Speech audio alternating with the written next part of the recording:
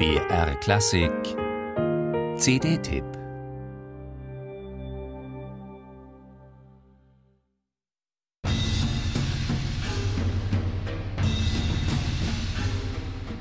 Zu Beginn des Stückes Tocsin, Alarmglocke, für 6 Perkussionisten von Nielson, fühlt man sich hineingesogen in die Synchronizität eines kollektiven Rituals.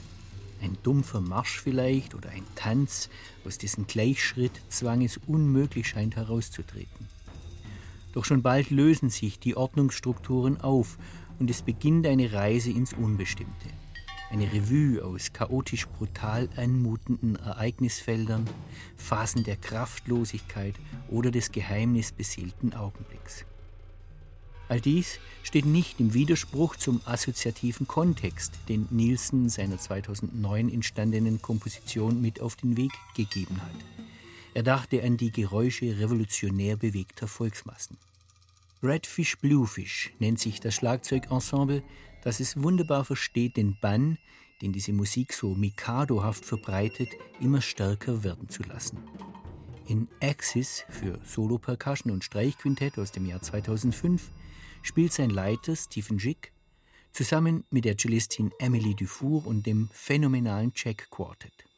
Es entfaltet sich ein atomistisch-okkultistischer Reigen der klingenden Objekte, Gesten, Klangbauklötze, Einzelteile.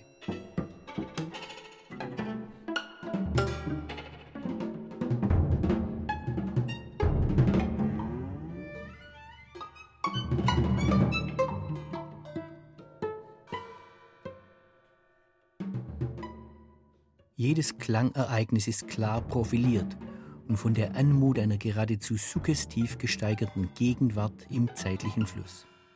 Jedoch ohne erkennbare Verbindung zu einer formalen Logik. Der amerikanische Komponist Nielson schreibt eine atemberaubende Musik der verborgenen Wechselwirkungen. Sie kann verstören, aber dann knosten immer wieder lyrisch bewegte Paradiese. Aus sich selbst heraus konfrontiert sie mit Untiefen und Auflösungsprozessen oder deutet unversehens auf das Wirken des Schöpferischen, auch wenn sie inspiriert ist von politisch-gesellschaftlichen Motiven.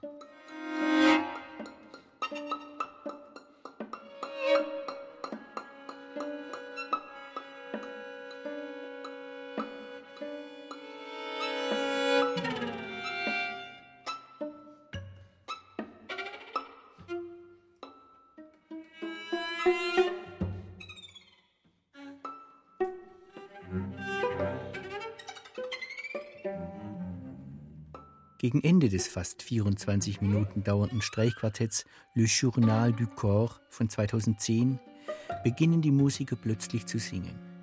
Verse aus einem Schauspiel des Negritude-Dichters Aimé Césaire, die von den Abgründen des Menschseins sprechen. Ihre Stimmen, so heißt es im sehr lesenswerten Begleitheft, klingen ein wenig wie Kinderstimmen, die den eigentlichen Themen der Sozialwelt vorangehen.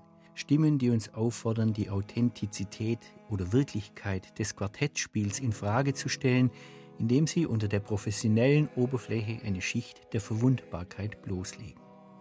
Alle 3 auf der neuen CD versammelten Werke regen an zum Weiterdenken und tiefer Fühlen.